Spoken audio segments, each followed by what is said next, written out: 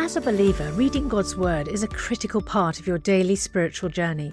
And because it's so important, we've created a unique new resource to help you immerse yourself in biblical truth and open your eyes to all God's Word has for you. It's a free PDF download called The Word 1-to-1 that takes you on a guided journey through John chapter 1. With biblical text and short commentary, each page provides insights that will strengthen your faith in an easy-to-read guided format.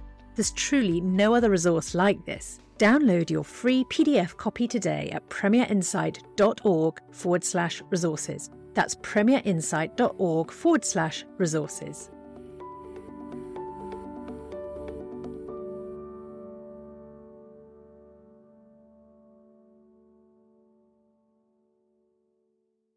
Welcome to this replay of Ask N.T. Wright Anything, where we go back into the archives to bring you the best of the thought and theology of Tom Wright, answering questions submitted by you, the listener. You can find more episodes as well as many more resources for exploring faith at premierunbelievable.com, and registering there will unlock access through the newsletter to updates, free bonus videos and ebooks.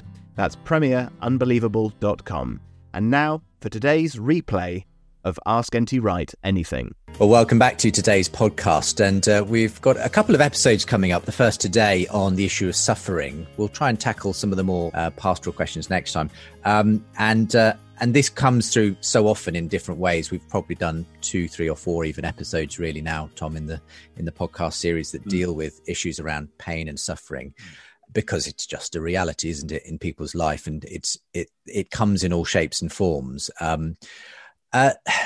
This first question that we're going to hear from Dave in Ottawa is on the subject of Alzheimer's. I don't know, though, if you've seen the video that's was doing the rounds towards the end of the year, where extraordinary sort of montage, really, of an elderly woman, I think in a care home in Spain, who was a former prima ballerina, and when played Swan Lake would begin to remember the moves and physically, sort of almost gracefully from the depths of herself somehow, which had obviously forgotten so much physically. This was awoken and contrasted that against images of a ballerina doing that dance. And very moving, seemed to trigger a lot of people seem to resonate with that. And we've on our Unbelievable blog wrote sort of something likening it to those words of Paul on this present body and that future body we will have, that there's something almost that resonates with that, about that we don't really believe this is the end, that somehow we will dance again. I don't know what your reactions were if you've seen that video. Yes, I just thought I didn't actually watch the whole thing, but somebody showed me a bit of it, and I thought, oh wow! And then I think I read in the paper or something about it as well. It is a beautiful thing, a very moving thing, and it resonates with what I've heard from people who've worked closely with Alzheimer's sufferers or similar sufferers about the things that do remain. And clearly, music is really, really important, pretty deep down as one of those things. A dear friend whose photograph I can see as I look here was Bishop of Lichfield, Keith Sutton, when I was Dean of Lichfield. I knew him well. And Keith's wife, Jeannie, was diagnosed with early onset Alzheimer's when she was in her 50s. And Keith kept her at home. He didn't put her in a care home. He had day and night carers come in. He carried on his job as a busy bishop and would spend all the spare time he could with her. And he said, and it was very moving, that they would sometimes watch the television program together where people were singing hymns. And even though Jeannie, his wife, didn't even know who he was and was completely incoherent the rest of the time, she would sing along with the hymns. They were still absolutely in her mind, and other similar things, that the music just brought out something which was still there, even though you mightn't have guessed it until that happened. And I think that's such a mystery. We just don't know very much about it. And I mean, Dave's question, Dave from Ottawa, he says something about that maybe he will one day forget the Lord, but I know he won't forget me. Well, let's read Dave's question. Yes, I haven't referenced it properly yet. Sorry, yes. But it was his question that made me think of that example. No, absolutely. Here is Dave's question. It says, I'm so blessed to be listening to the podcast over the years. Thank you, Dave. A little while ago, I was diagnosed with early onset Alzheimer's. It was not so much a surprise to me as I'm the 9th member on my mother's side to be diagnosed. I know I will someday forget the Lord, but I know he will never forget me. What would you like to say to the many people in the world with this particular disability, which some have said to be in many ways a theological disease? Yeah, I'd not heard that phrase, a theological disease, before, but I assume that it means that it raises the theological question that if somebody is no longer able to function mentally and with their mind and emotions working together, has something happened to them as a human being? And I think I want to say, yes, something has happened to them as a human being, but I don't think it's a complete denial. I mean, there are so many things that happen to us as human beings which seem a denial of the person that we once were when we were in our 20s or 30s or whatever it might be. And yet in other respects, maybe we are meant to be more image-bearing, more capable of bearing God's image than we were before. I don't know. I think what I want to say here is that we don't know whether, Dave, whether you and others like you will forget the Lord, just like we can't tell whether that ballerina had actually forgotten the moves until they played the music. And here her body remembered. And likewise, my friend's severely stricken wife, who could remember all the words to the hymns because the music just carried those memories. And I've known other elderly people whose minds were in other respects failing, who could still recite the poems that they'd learnt when they were 7 or 8 or 9 at school, and so on. So it's a mystery. And I'm also struck by an elderly priest I remember hearing about from a friend of his, who was beginning to find that in the same way his mind was going. And his response was that for many years he had prayed to the Lord, "Take my life, take my heart, take my mind." And he said, if now he wants to take my mind, then that's up to him. And there's a sense of an appropriate resignation rather than Dylan Thomas's raging against the dying of the light and so on. But there is also, of course, the sure and certain hope of the resurrection from the dead. That yes, of course, our bodies will crumble and decay, our minds will crumble and decay. Sometimes the one happens in advance of the other. But the whole Christian hope is not based on, let's hope we can make it to 80 or 85 or 90 while we've still got all our faculties. Wouldn't that be nice, perhaps? But rather that God has a new body, a new mind, a risen self ready for us, so that in the new creation, that's who we will be. And that's what we have to work towards all the time, even though that's really, really tough. And my heart goes out to Dave, because knowing enough already to know what it's likely going to be like must be very seriously worrying. It's like sort of facing a slow-moving car crash and not being able to do anything about it. And so I shall pray for Dave and for others like him. And I think that equally there's that sense, isn't there, for those who care for relatives with dementia, Alzheimer's and so on, that to some extent, you lose the person to some extent. But there's still remnants there of that person's personality and memory and everything else. And it is just a very confusing, difficult time. It's a very grey area of humanity, isn't it? It is. At that point. Absolutely. And I think, yes, that calls for resources and reserves of emotional ability to give and give and give. And again, another reference, the Irish poet Micheál O'Shiel, when his late wife Breed was dying, started off with Parkinson's, but then it went into some form of dementia. And Micheál wrote that amazing book of poems, which he'd had as a sort of a diary of watching over her until she was no longer able to be at home and was in a care home round the corner. I think it's called One Crimson Thread. And you just feel, I didn't know I was going to be called upon to love and love and love, to love this person who doesn't even seem to know me anymore.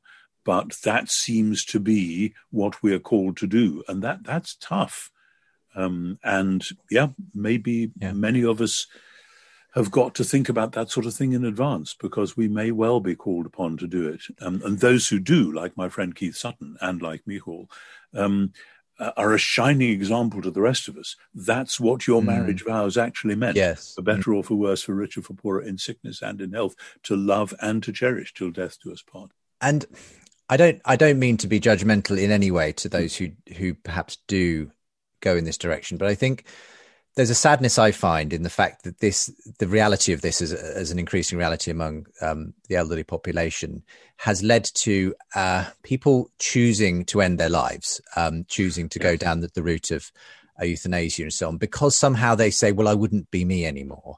Yeah. But for me, that is something sad, because it almost it means that if I cannot be this, then it is not worth living anymore. And for me, that almost idolatrizes that aspect of who you are, that if I cannot be this, if I cannot be in command in this way any longer, I don't want this life. And quite, I think I share exactly what you said, that I don't want to be judgmental and say, oh, how silly, you should never be like that, because I haven't faced that. At the same time, I would very firmly adhere to the long-term Jewish and Christian teaching, which is that life is a gift from God, and it's God's business what he does with it and when and so on. Of course, the fact that we've now got much superior medical science than we had 200 or 300 years ago means that people are living longer, and this is more of a problem for more people more of the time than it used to be. People who would have died quite young in days gone by simply are living longer and facing these problems. But I think partly just something I'm with you on this as a very deep reaction against, but also when you start to think of the effects on the rest of the family, that, the children and grandchildren saying, well, of course, Granny decided ... And I think the long-term effects of potential guilt there, should they have been glad? Should they not have been glad? It gets us into some very murky areas, and I don't think we ought to go there. Before we rejoin the rest of today's podcast, I have a very special offer for you to help you have an even more meaningful spiritual experience this Easter. As you know, N.T. Wright is without doubt one of the greatest Christian thinkers and apologists of our time, and some of Tom Wright's answers to questions about Jesus' death, resurrection and return are some of the most poignant and thought-provoking. That's why we've created a brand new downloadable devotional resource that's perfect for the Easter season, featuring these questions and Tom's answers. This 5-day devotional journey titled Jesus' Death, Resurrection and Return is only available to friends like you as our thanks for your gift today. And remember, your support is truly critical to help keep resources and podcasts like Ask NT Wright Anything and Unbelievable going strong, because this ministry is completely funded by friends like you. So please give the very best gift you can and make sure to download your copy of Jesus' Death, Resurrection and Return devotional at premierinsight.org/NT Wright. That's premierinsight.org/NT Wright. Thank you.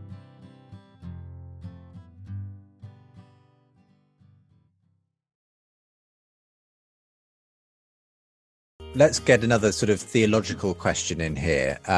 Lana in California asks, is suffering and pain a natural consequence of sin, like stepping out of a safe terrain into a dangerous terrain, or is God actively inflicting the pain? Obviously, I'm much more comfortable thinking of it as the former, but reading passages like Genesis 3, in which God tells Eve, I will make your pains in childbearing very severe, leave me grappling and anxious about the character of God. Would love to hear your thoughts on this, Tom.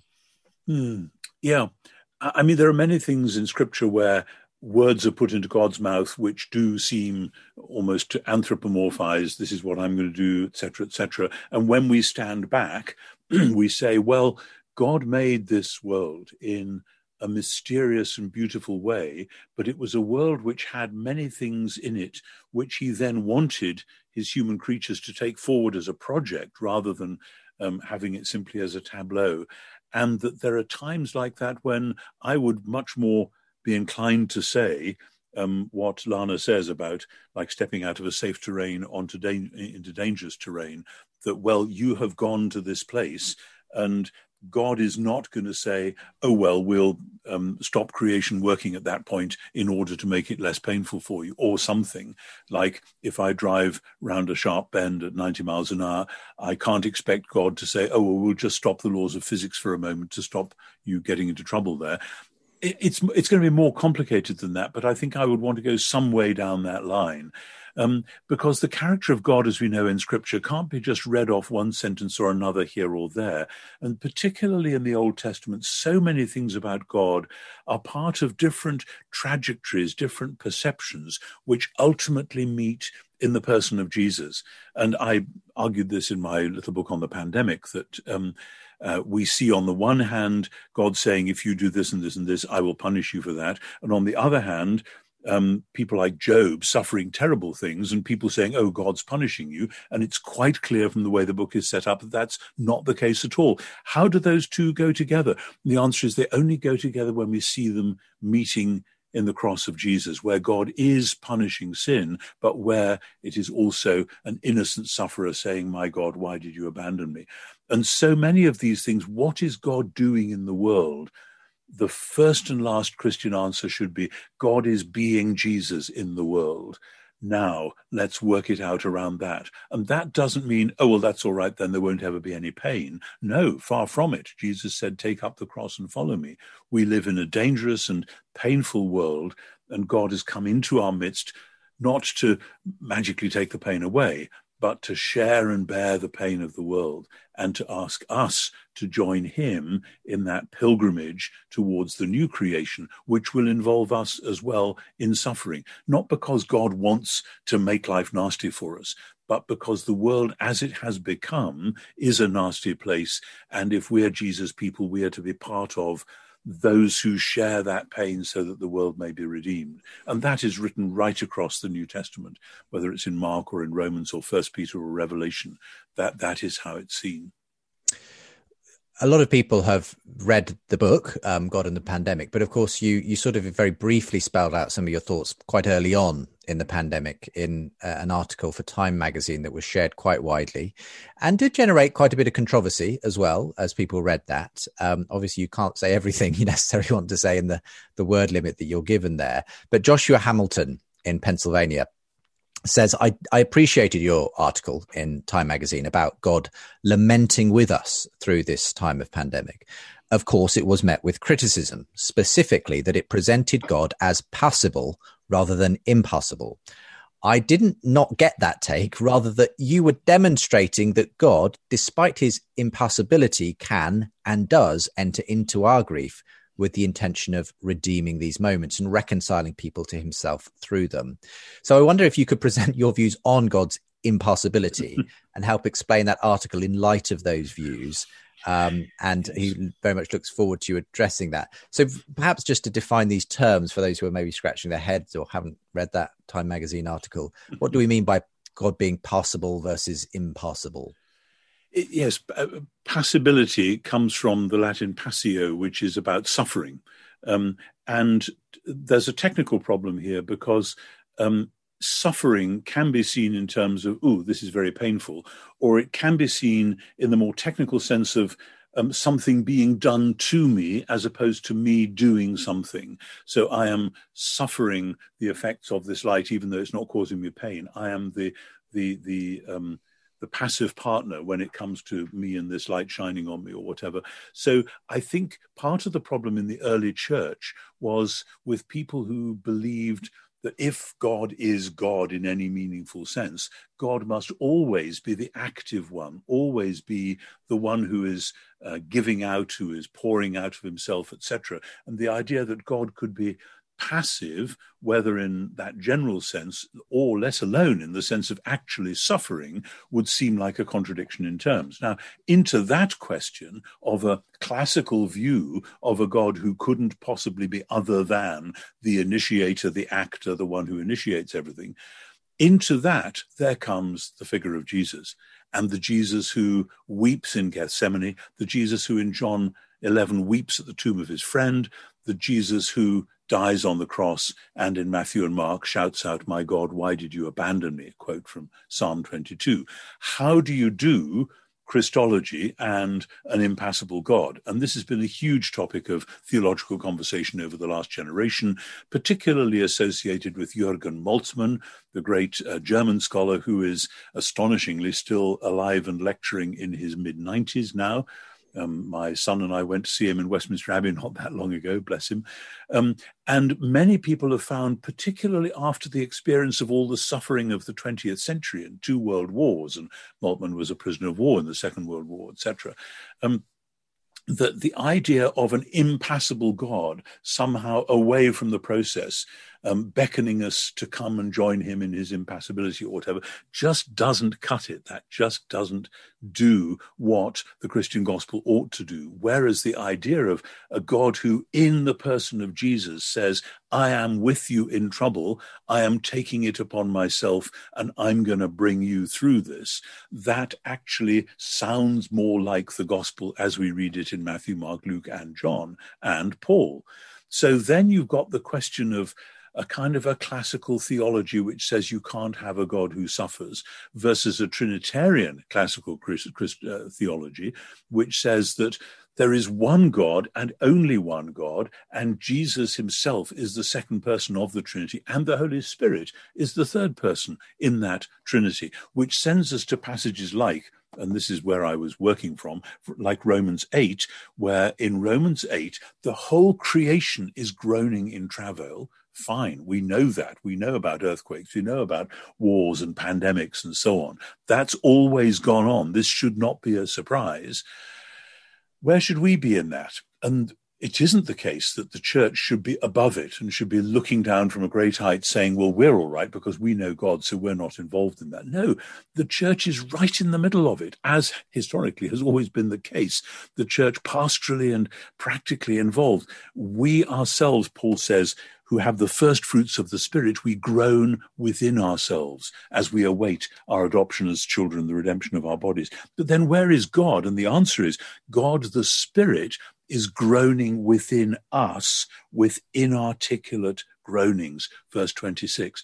And so if you have any Trinitarian theology at all, and Paul obviously does in Romans 8, you have to say God, the Spirit, is groaning inarticulately within us, within the pain of the world. And then, verse 27, the one who searches the hearts, that is God the Father, knows what is the mind of the Spirit, because the Spirit intercedes for God's people according to God's will. That is an extraordinary picture of the unity of God holding together the pain of the world and the pain of the church as well. And then Paul says this shapes us according to the pattern of Christ, that he might be the firstborn in a large family. In other words, in the mystery of the Trinity, you can talk about the ultimate sovereignty and impassibility of God if you want, but you must never break the link between the Father and the Spirit shaping us according to the pattern of the Son who cried out, my God, why did you abandon me? Now, I haven't answered the question. What I've done is to put it back into its biblical context and suggest that urgently that's what we should do, and especially with John's Gospel as well. In the beginning was the Word, and the Word was with God, and the Word was God, and the Word wept at the tomb of his friend in Bethany in John 11. Jesus didn't do the weeping insofar as he was human. John would say he did the weeping insofar as he was God. And I would say, just go figure. Take it from there, and let's rethink and re-pray our vision of God accordingly. Wow. Well, I can recommend highly, because it helped me to think through this issue, when you had a great conversation with Miroslav Volf on his podcast for the Life of the World. And that will be in the archive. I'll try and make sure to link to it from today's show. Right. I'd forgotten that. Thank you. You had a really great conversation with him about the book, God and the Pandemic, but it was in light of that Time article as well, for which you'd come under some criticism. But yes, Lament, that was really helpful. Final question then, just for today's episode.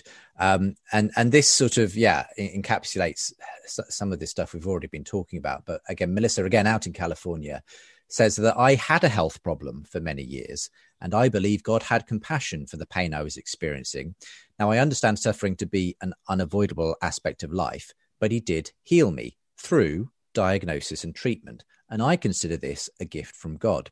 Now, while I understand the danger to view a relationship with Jesus transactionally, I also see a tendency to glorify suffering, which feels damaging to those actually suffering.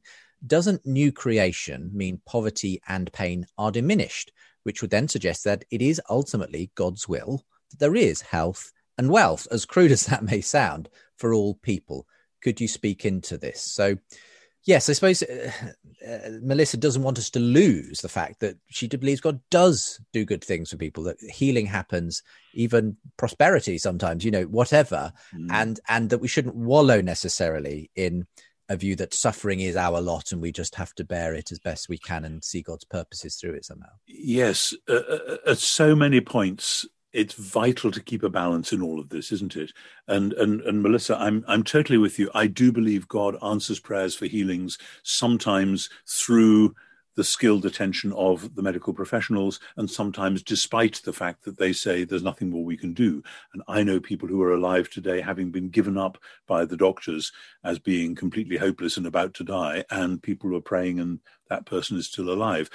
Equally, I said in a sermon recently, I had two friends who were both diagnosed with pancreatic cancer in the summer of 2015. Both of them were part of church fellowships that were praying for them. Both of them had expert medical care.